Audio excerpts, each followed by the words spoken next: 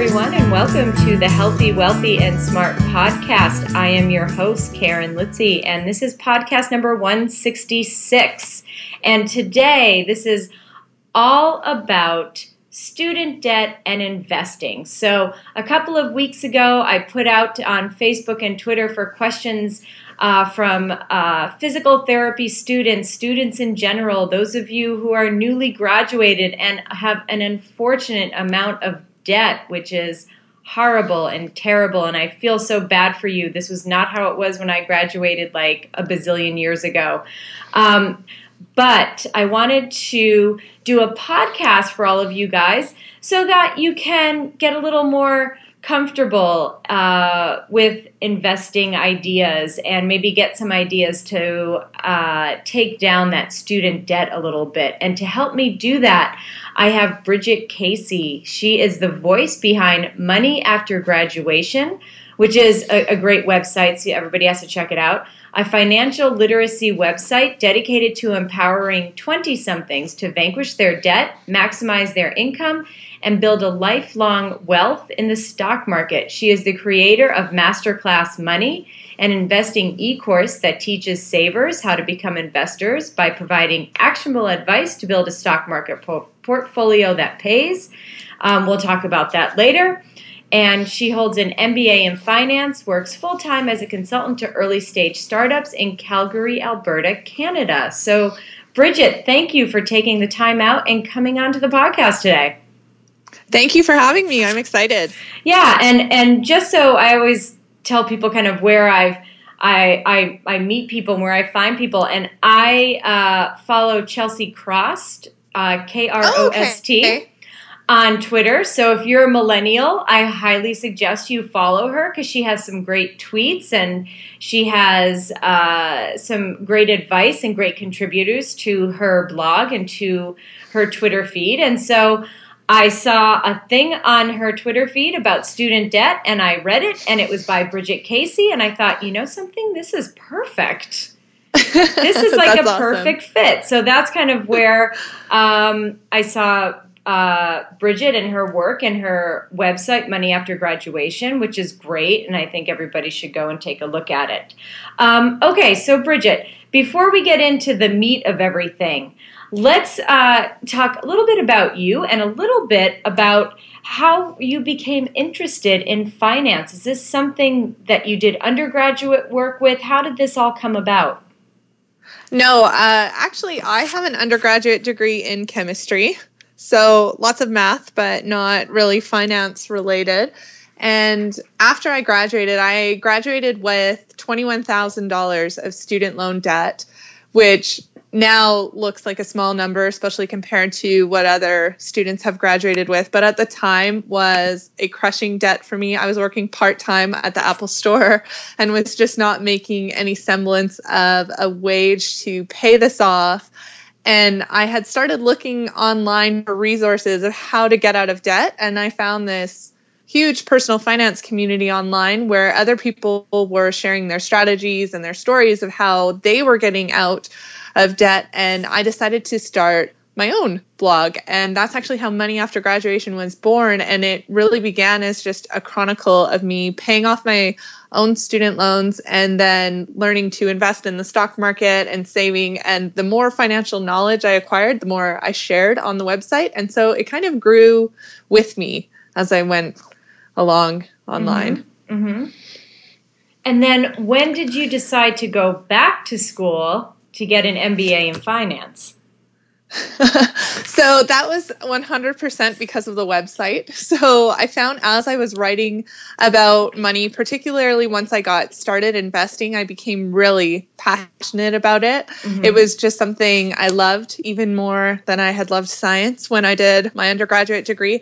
And so I made the decision that I really wanted a career in business, particularly in finance. So after 2 years in the workforce, I re-enrolled in school and went back for my MBA in finance, which I just finished a few months ago.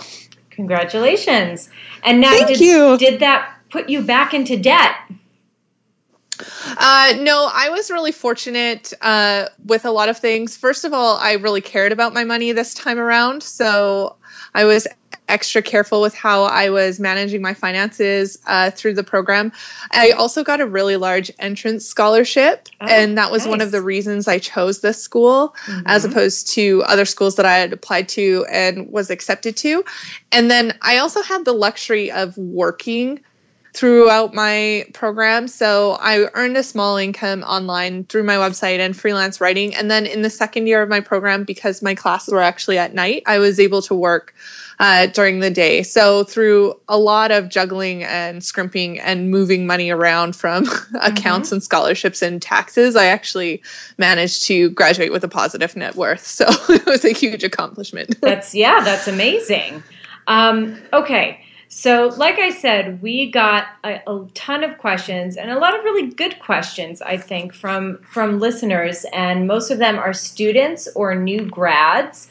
A lot of people that listen to the podcast are physical therapists or work in healthcare. And I know that physical therapists graduate. I think the average debt is around $90,000 after PT school, which is a lot of money. And it is a lot of money. That's a lot of money. And Bridget and I were kind of talking beforehand. I was reading one of the articles on her website, which after I read it, I'm like, yeah, that's right. And it's that debt is a problem. Right.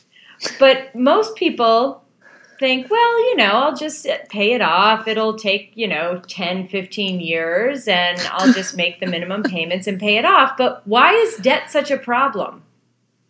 As long as you have debt, your money isn't yours. As whatever you owe, that is the portion of your net income that belongs to someone else. So the longer you drag that out, the more interest it accumulates. The longer you're putting off your own dreams and your own life that you want to have, just in the interest of carrying a creditor around with you. So I usually suggest that people should try to pay off their debt in 3 years.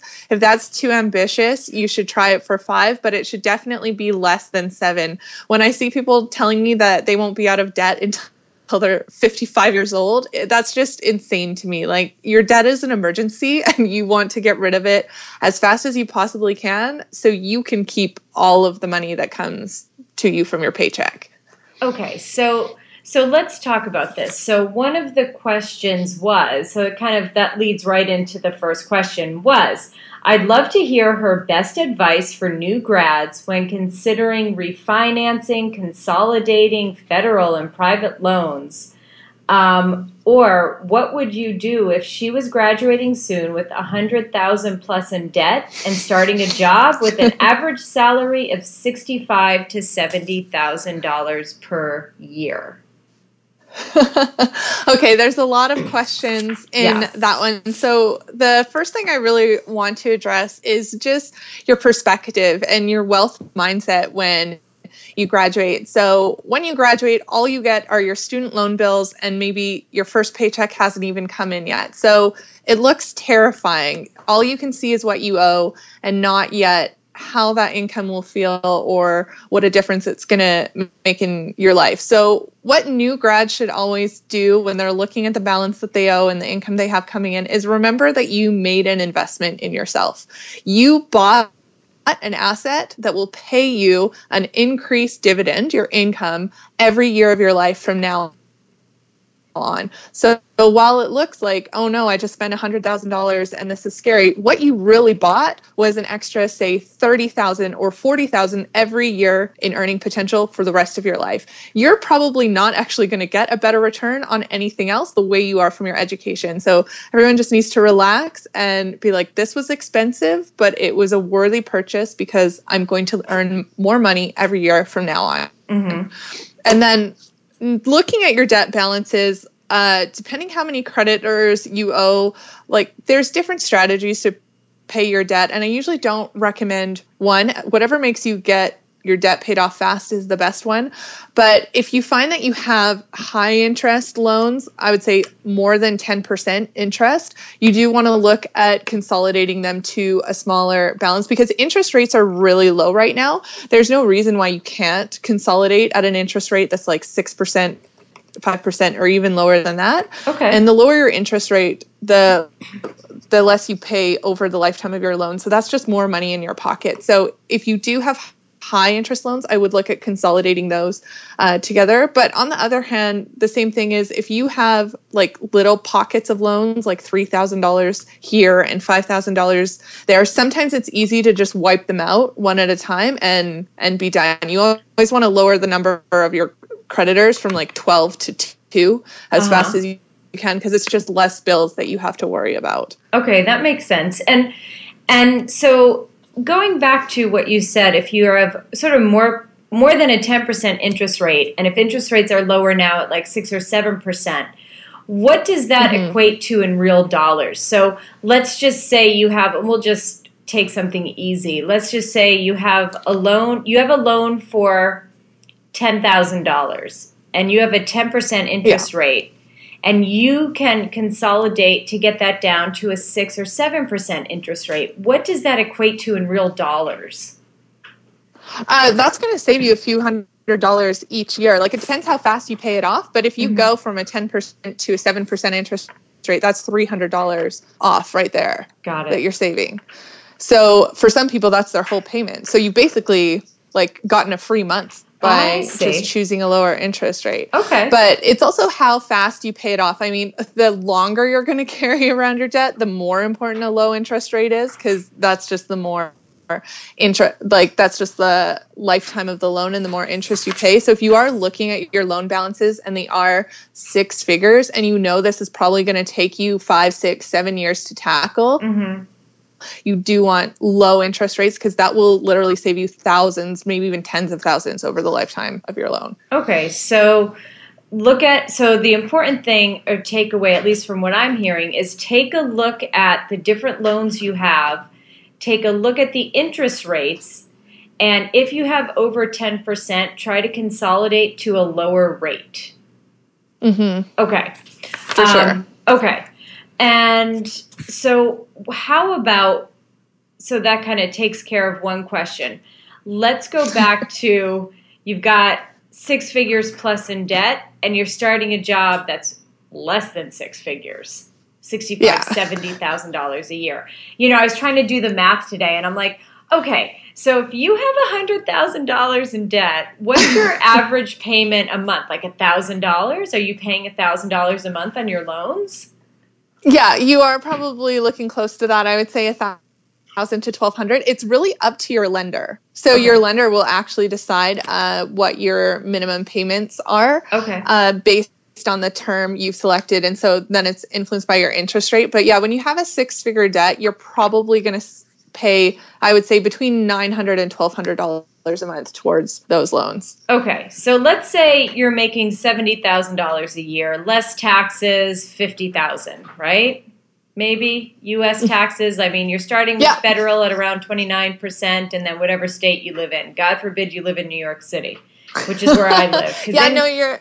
I think your take home would be around like $4,000 to $4,300 a month. Okay, so then you've got your student loans. So let's say they're $1,000 a month. So, and then if you have rent, I mean, not everybody has the luxury, or maybe they don't want to go back and live with their parents for a couple of years as they pay this off. So what do you do? How do you get your debt down while you have to do all this other stuff? I mean, it seems crazy. It is. It's not comfortable by any means, and it can feel very stressful for a short time. Like if you're paying $1,000 to your loans and then say like $1,000 or $1,200 on rent, and then you maybe only have $2,000 left to work with, and if you have a car, groceries, and any other kind of living costs, that money evaporates really fast. And that's stressful and it's uncomfortable, but it's temporary. And so a lot of new graduates really get caught up. They feel trapped. They feel like their education wasn't really worth it because they can't get out of the student loan.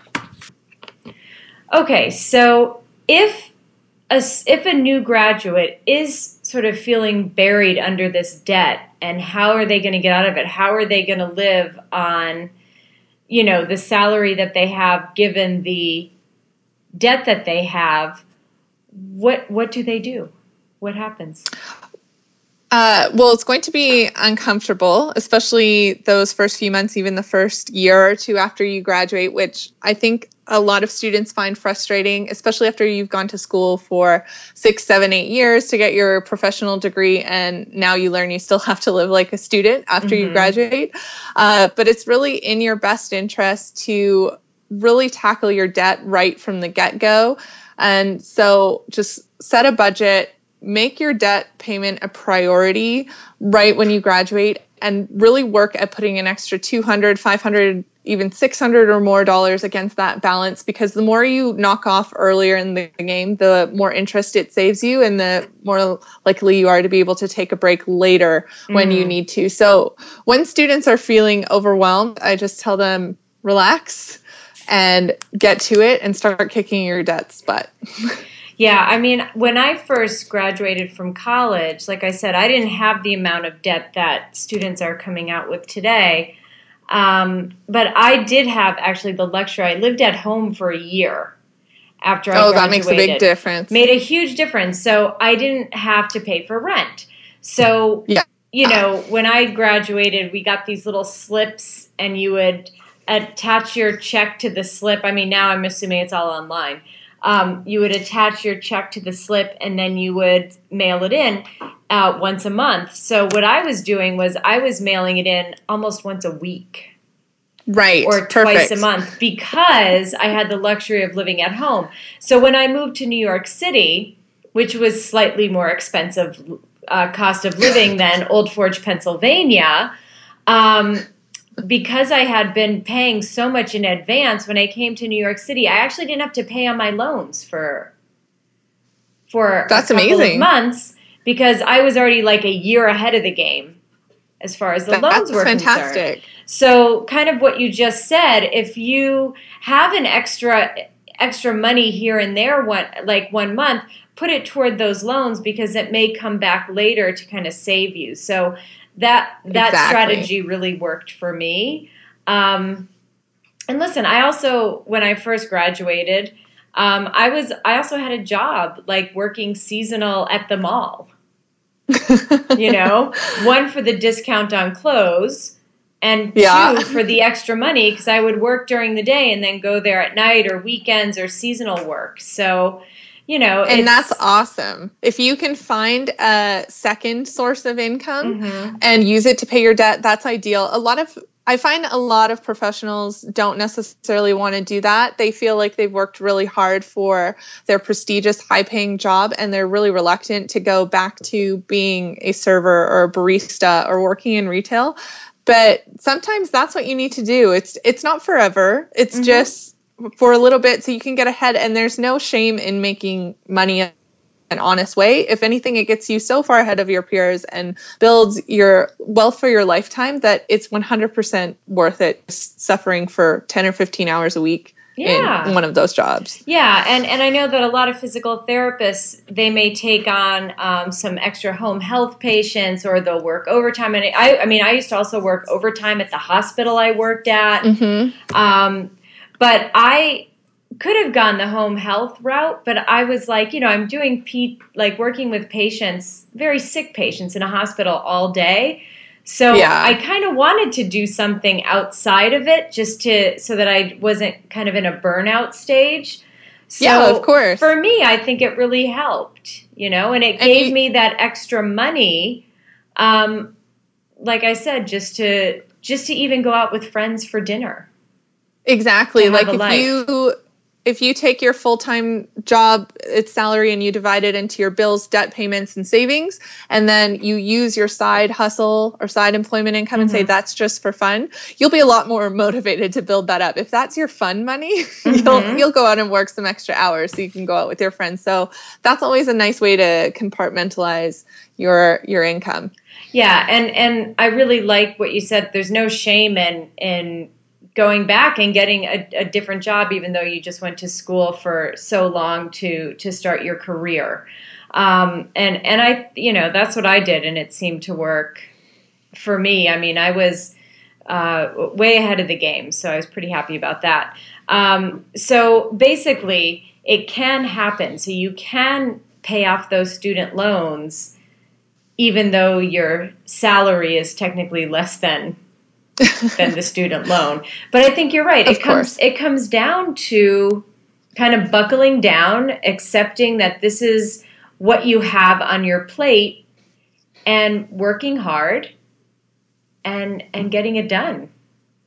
If you want to be really creative about it, you can be like, okay, I'm a physiotherapist. I make $70,000 a year instead of $30,000, which I would without this degree working in just an entry-level job. So that difference, that $40,000 difference, that's the benefit of your degree. Mm-hmm. Use that to pay your loans. Yeah, that's what the degree got you. So use that to pay the loans. And it will take you more than a year. It might take you like 5 years, but it's that difference that you went to school for. That's what you borrowed for. So now that it's coming into your pocket, use it to pay back your debt. Yeah, no, that makes perfect sense. That's great. Great advice.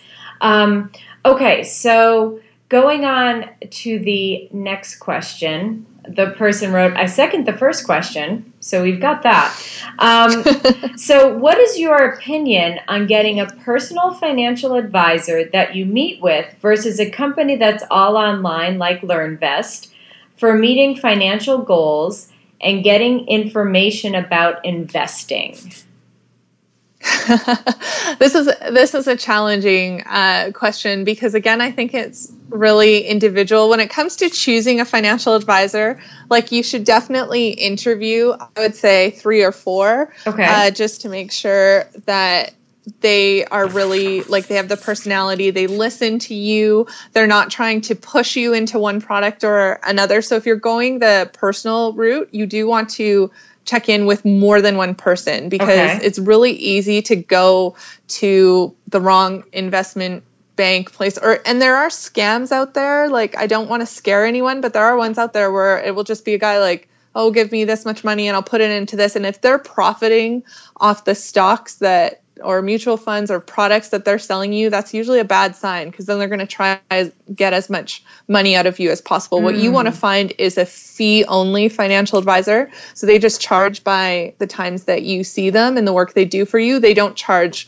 or they don't take a portion of where you put your money. So that's one thing that's really important when you're looking for financial advisors. As far as the online programs, those are great for people that want a really hands-off approach.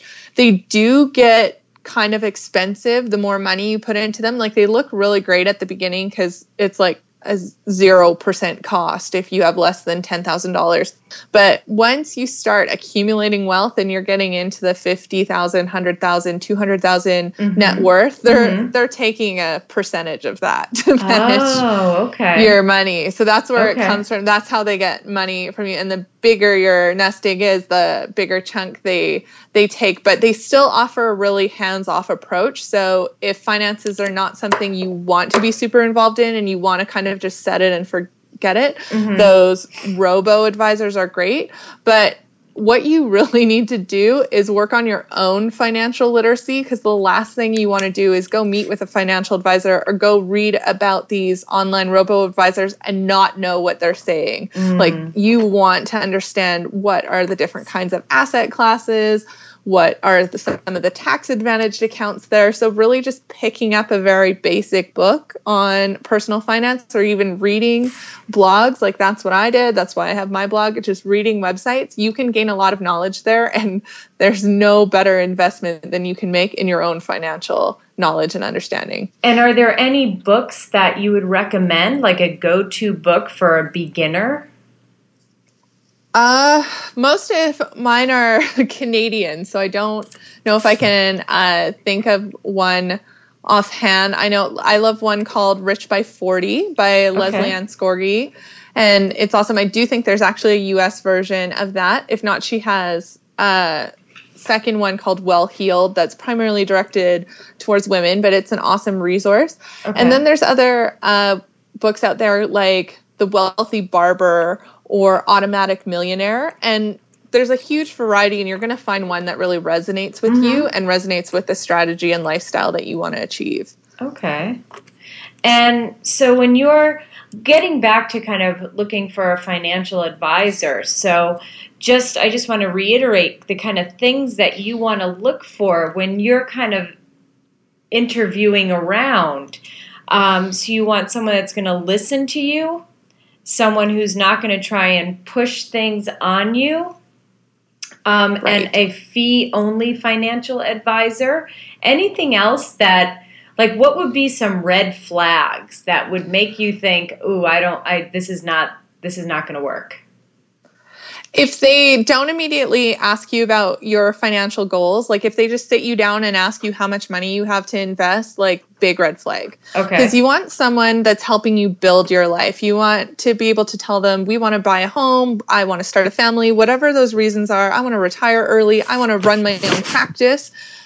You want someone that's going to help you meet those goals, because that's what money is for. Money is to buy the life that you want. Oh, what was that? Money is to buy the life that you want. I lost you for a moment there. What was that? Oh, that's okay. I said money. The purpose of money is to buy the life that you want. Mm-hmm. So it's not about accumulating a certain amount. It's just making sure that what you're working so hard for achieves your goals. So you really want someone that asks you, when do you want to retire? What kind of lifestyle do you want?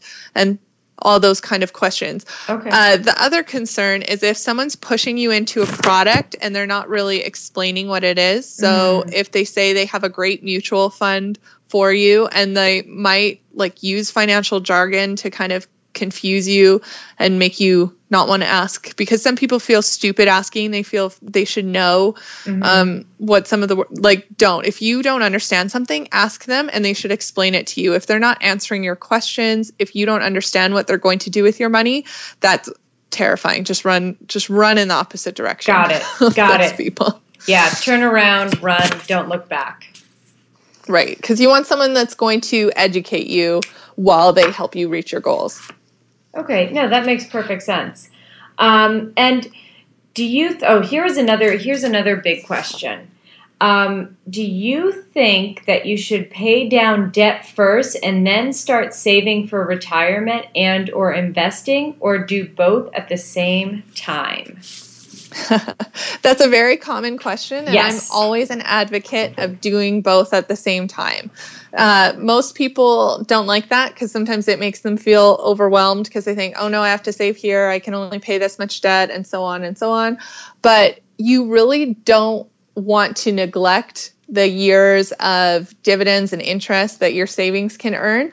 And it's also about building good habits. If you're thinking, oh, it's going to take me 5 years to pay off my debt and I'll be a saver then. If you haven't been saving for 5 years while you've been working, it's really hard to get into the habit later. So it's less important the amount that you put away than it is that you build the habit and you're consistent. So I usually tell people to start with something as small as like $50 to $100 a month in their retirement funds, and then all the rest to debt. And then the great thing is 5 years later, you're debt free and you've built up tens of thousands of dollars in your savings. But you should definitely do a blended approach because the habit and consistency is more important than the actual numbers. Yeah, that's great advice. I did not even look at it from a habit perspective. Yeah. But that makes perfect advice. That makes perfect sense. I mean, like what I do, and I don't know what you think about this, is I just had money just automatically taken out of my checking account.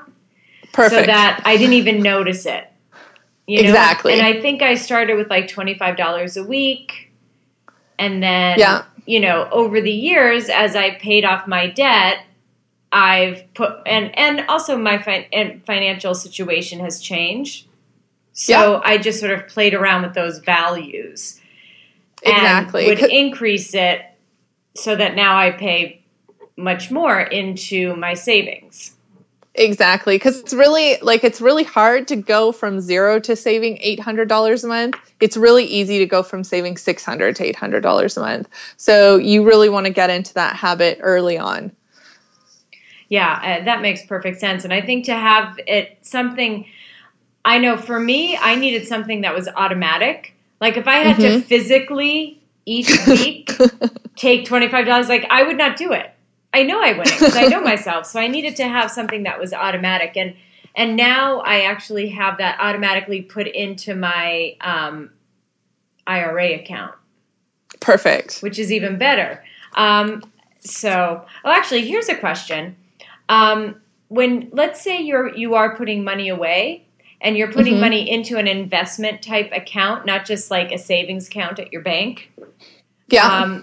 Is it better to put a little bit in each month or each quarter, or put just one chunk in at the end of the year?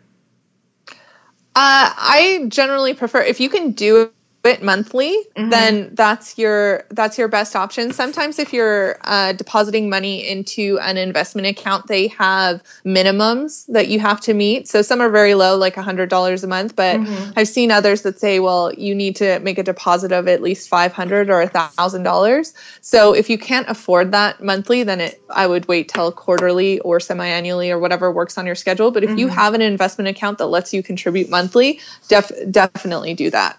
Okay, yeah, that makes sense. And, I think it's also better to kind of invest versus just keeping it sitting in your savings account. That Absolutely. 0.1%, 0.01% these days. I don't know. I know it's that. See, that's the double-edged sword of low interest rates. They're good if you have loans or mortgages. It's awesome to have a low interest rate. But the other side, it means the interest rate on your savings account is really bad. Right. So I mean, I am so pro investing. I love the stock market. I went back to school and got an MBA in finance just to learn how to do the stock market better. So I will always encourage young people to choose investing over saving because the returns are so much greater. You can even choose a super safe dividend stock and they're going to pay you 3%. And it's hardly less risky than a savings account and you get so much more money. Sure. And since we're talking about the stock market and investing, let's talk about this for a moment. So when you say having people invest in the stock market, I think the first thing that comes to people's minds is, well, I don't know what individual stocks to invest in. I mean, I work all day. Am I supposed to come home and then research what stocks? So right. Do you mean individual stocks? Do you mean mutual funds? What are the ETF funds? So, when you say invest in the stock market, what exactly do you mean? I primarily mean invest in common stocks and ETFs, which are exchange-traded funds. Mutual funds are okay. Some of them can have really high fees. So I always encourage people that have mutual funds to check the fees. If you're paying 2 or 3% to the fund manager, that's really eating into your returns. Okay. So when people are getting started investing, I usually recommend ETFs because you can buy an index the same as you would with a mutual fund, which is just a collection of stocks. So you don't have to research a bunch of individual stocks and find out all these numbers and calculate if they're safe or not. If you just buy, like say the S&P 500, an ETF for that, it will just perform as the S&P 500. And that's a safe, diversified, profitable investment. And what is I'm sorry, you might have just mentioned this, but I think I missed it. What is the difference between an ETF and a mutual fund? It's how they're traded. So an ETF is traded on the stock market daily. That's why it's called an exchange traded fund. It's traded on the stock market exchange. A mutual fund isn't traded daily like that. It has different entry and exit points for it, so it's a little more limited in how its price fluctuates, essentially. The ETF will always reflect this price will change with the market by the second. Mutual fund, they'll only update the prices like end of day when the stock market closes. And it typically takes a few days to settle your trade with a mutual fund, whereas an ETF is instant. Okay. And does an ETF have less fees than a mutual fund? It does. They're sometimes as small as 1/10 of the fees of a mutual fund. Oh, okay. Yeah. That's a big difference. It is a big difference. It makes a huge difference in your overall returns, and they often offer higher dividends and they pay out their dividends more often. I often see mutual funds that will only pay dividends semi-annually or annually, whereas many ETFs offer dividend payments quarterly or even monthly. So you get money deposited in your account once a month for holding an ETF. Got it. Okay. And what do you think about, I once asked a patient of mine what he thought about the websites like Ameritrade, where you can go on and kind of day trade and all that kind of stuff on your own. Now, this patient of mine was an interest. He was the CEO of one of the largest investment banks in the world. Okay. And so I asked him, and he said, if you don't know what you're doing, it's probably not a good idea, and let the professionals handle it. So what is your opinion on that? That's true. If you don't know what you're doing, it's gambling in the stock market is usually what I tell people. If you're just making guesses, that's no different than buying a lotto ticket.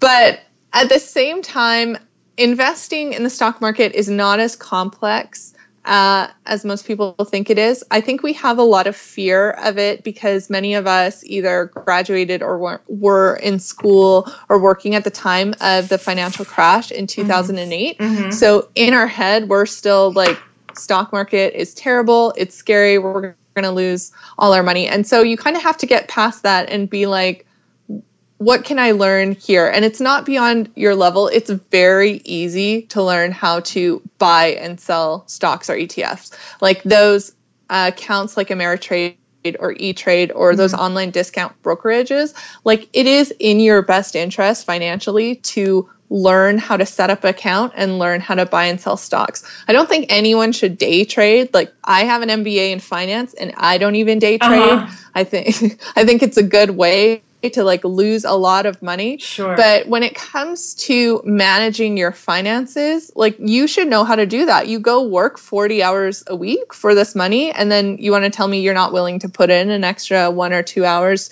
to learn how to manage it. Like it seems crazy that people are okay with earning the money, but then they don't want to learn the very basics, like what is a stock, what is an ETF, and go from there. You don't have to get an MBA in finance to do it, but it's actually very easy to master the stock market basics. And I don't want anyone to be intimidated about it. You should feel empowered about investing. It's awesome. It's fun and it makes you a lot of money. Yeah. Well, yeah.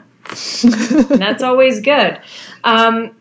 Okay, so we talked about student debt and kind of consolidating and why and when you should do that. We talked about the financial advisor versus the online stuff. We went on a little tangent about the stock market. Now, I know you're Canadian, but I'm going to ask you this question anyway, and I don't know if they have this in Canada, but 401k and Roth IRAs, what are smart investing options for recent graduates? And let's say recent graduates who maybe have a family or who have some other income requirements outside of themselves. Right.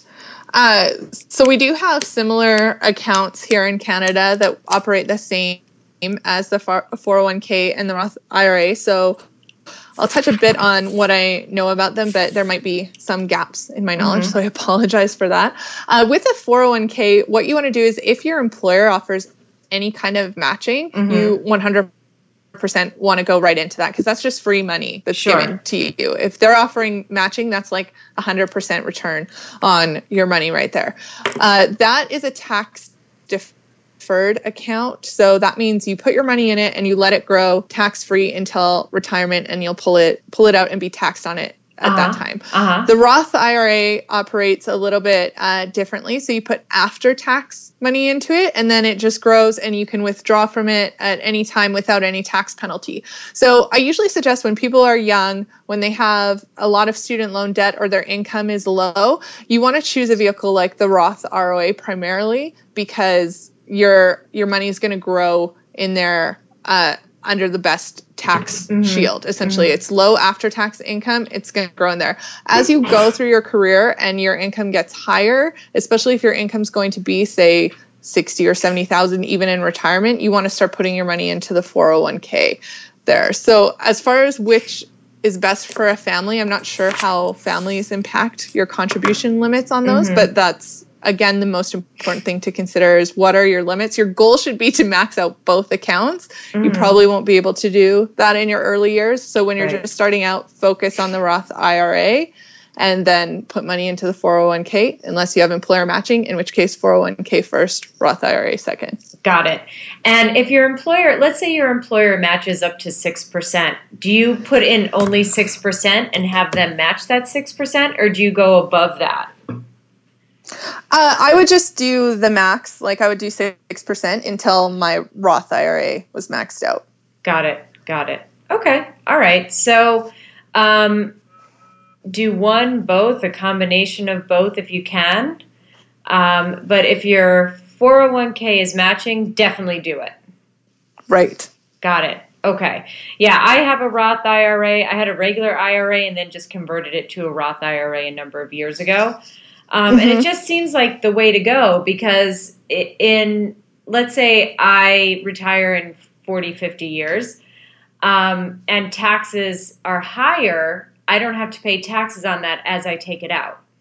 Exactly. And it's been growing for how many? 40 decades. years. And yeah, and you don't pay any taxes on that income. So you want that to be your biggest nest egg. Got it. Yeah, no, that makes perfect sense. Okay. So moving on. This was an interesting question, actually. What are your thoughts about throwing money at our debt while we're still in school if we can afford it? So you're in school, you're working, and maybe you can afford to throw a little money at that debt while you're in school. What do you think about that? If the debt is collecting interest, then definitely do it. If your student loans are not collecting interest while you're a student, don't bother, because then there's no payoff from that money for you. But if they're accruing interest, you do want to keep that balance as low as possible by making payments now. But the one thing that you should be careful of is when you're a student is that you do have money on hand for unexpected costs. Because even in my MBA, I found like random costs just always creeped up. I needed to take some specialized seminar for $600. I had to go to this event for $200. And so you don't want to get rid of all your extra money. You do want to keep some of it aside for unexpected costs. This can be in an emergency fund, or it can just be kind of a slush fund for unexpected expenses. And then when you graduate, then you can use it to make a huge lump sum payment on your student loans and go from there. But like I said, if there's no interest, there's no hurry. Got it. And here's another question, also another interesting question. So this person asked, I have some money left over from a previous job in an IRA.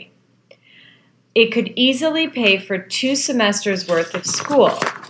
Is it better to leave that where it is, even if the growth is small, or should I use it and not be stuck paying 6.5 interest on a loan?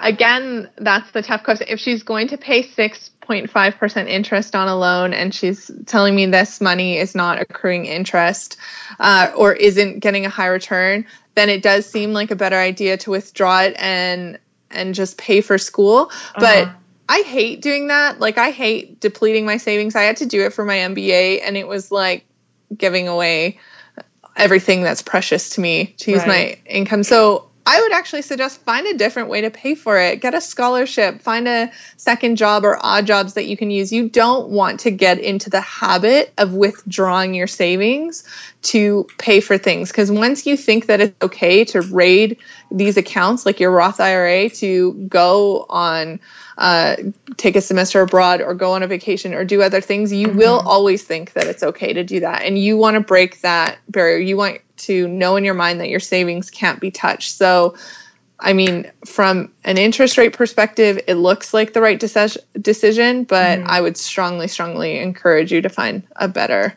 way to pay for it rather than rating your savings. Are you penalized for taking money out early? No, I don't think so from the Roth IRA, because it's after-tax income in, so it's after-tax income out, right? Got it. It's only with the 401k, because that's tax-deferred. When you withdraw, they'll tax you on the 401k, but the Roth IRA is after-tax, so it's fine. Okay. Got it. All right. Well, this is definitely a lot of really great info. But my question for you is there, now we spoke when I introduced you that you have some online resources. And I know you have one for student debt that we spoke about earlier. So can you talk a little bit more about this online resource you have for people concerning student debt, and how much does it cost? Right. So I created what I call the Debt Crusher e-course, and it's an 8-module online e-course that you can enroll in to help you pay off your debt. And so in this program, it includes information, words of encouragement, some spreadsheets, and for many people, a reality check of what their debt is really costing them and why there's so much urgency to pay it off. And so I offer that on moneyaftergraduation.com, and the cost is $0. $0, people. $0. It is a free resource because you're already in debt, so I'm not going to take any more money from you for it. Which is great. So go to moneyaftergraduation.com and get it. It's free. It will help you perhaps get into a better mindset and give you some practical tools to help pay down your debt. Is that correct? Am I correct in saying that? Yeah, that's perfect. I've had a lot of success with it. Actually, at this point, more than 200 people have gone through the program, and it's been awesome. So everything that you need is there. And if you have any other questions, I'm definitely available by email to help you along. And then the other program that you have is Masterclass Money Program. So what is that about, and who is that targeted to? So that is a program I'm really excited to offer. It took me quite a while to put together, but it's awesome because it's a course that actually teaches you how to invest in the stock market. So we've discussed that a little bit in this podcast, how I think people should improve their financial literacy, learn how to manage their own money, and get started investing in the stock market, because you don't want to leave your money earning 1% or less in a savings account when you could be... Yeah, like way less. Yeah. Sometimes right now, I think some people don't realize how profitable the stock market is. Like historically, the return has been 10% annually. That's even including the crash of 2008. So you're missing out on a lot by not investing in there. So I designed the Masterclass Money program, which is a 12-module e-learning program.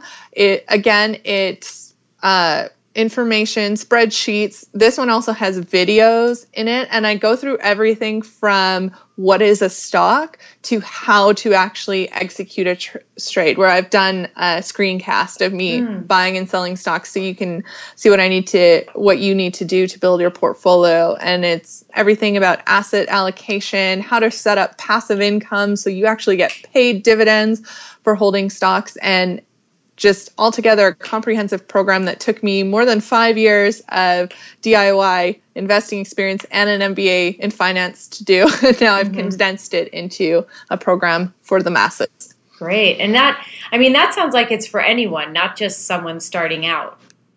Is that right? And it is. It's for anyone that wants to earn more than 0.5% on their money. If you want to earn 5%, 7%, 10% by investing in the stock market, like this is the program for you. It will show you how to design a portfolio that's safe and profitable, and that you can manage yourself, so you're not always giving your money to the robo-advisors or financial advisors. Like if you come in with this built to your financial advisor, he'll be super impressed that you've done everything yourself. So right. I've worked... I was going to say, so even if you do work with a financial advisor, or if a lot of times the company that you work with as part of their 401k will attach you to a financial advisor. So the more information that you're armed with going into it, I would think the better your return is going to be. Exactly. The more you know, the richer you'll become. Perfect. I love it. Okay. So again, we're just about done here, but please say again the name of your website and how people can get in touch with you. My website is moneyaftergraduation.com, and you can contact me directly there or via email at bridget@moneyaftergraduation.com, and I'm also on Twitter as moneyaftergrad. Moneyaftergrad. So at moneyaftergrad. So this was great. I think it gives people a general idea of what they can do and how they can at least attack some of this student debt that everyone's in. So I thank you very much for coming on and for spending the time at, after work. Again, kind of doing a little bit of side hustle after work. So thank you so much for coming on, Bridget. I really appreciate it. Thank you for having me, Karen. It was awesome. All right. Well, everybody, thank you so much. I hope that you learned a little bit today. I know I certainly did. Have a great week and stay healthy, wealthy, and smart.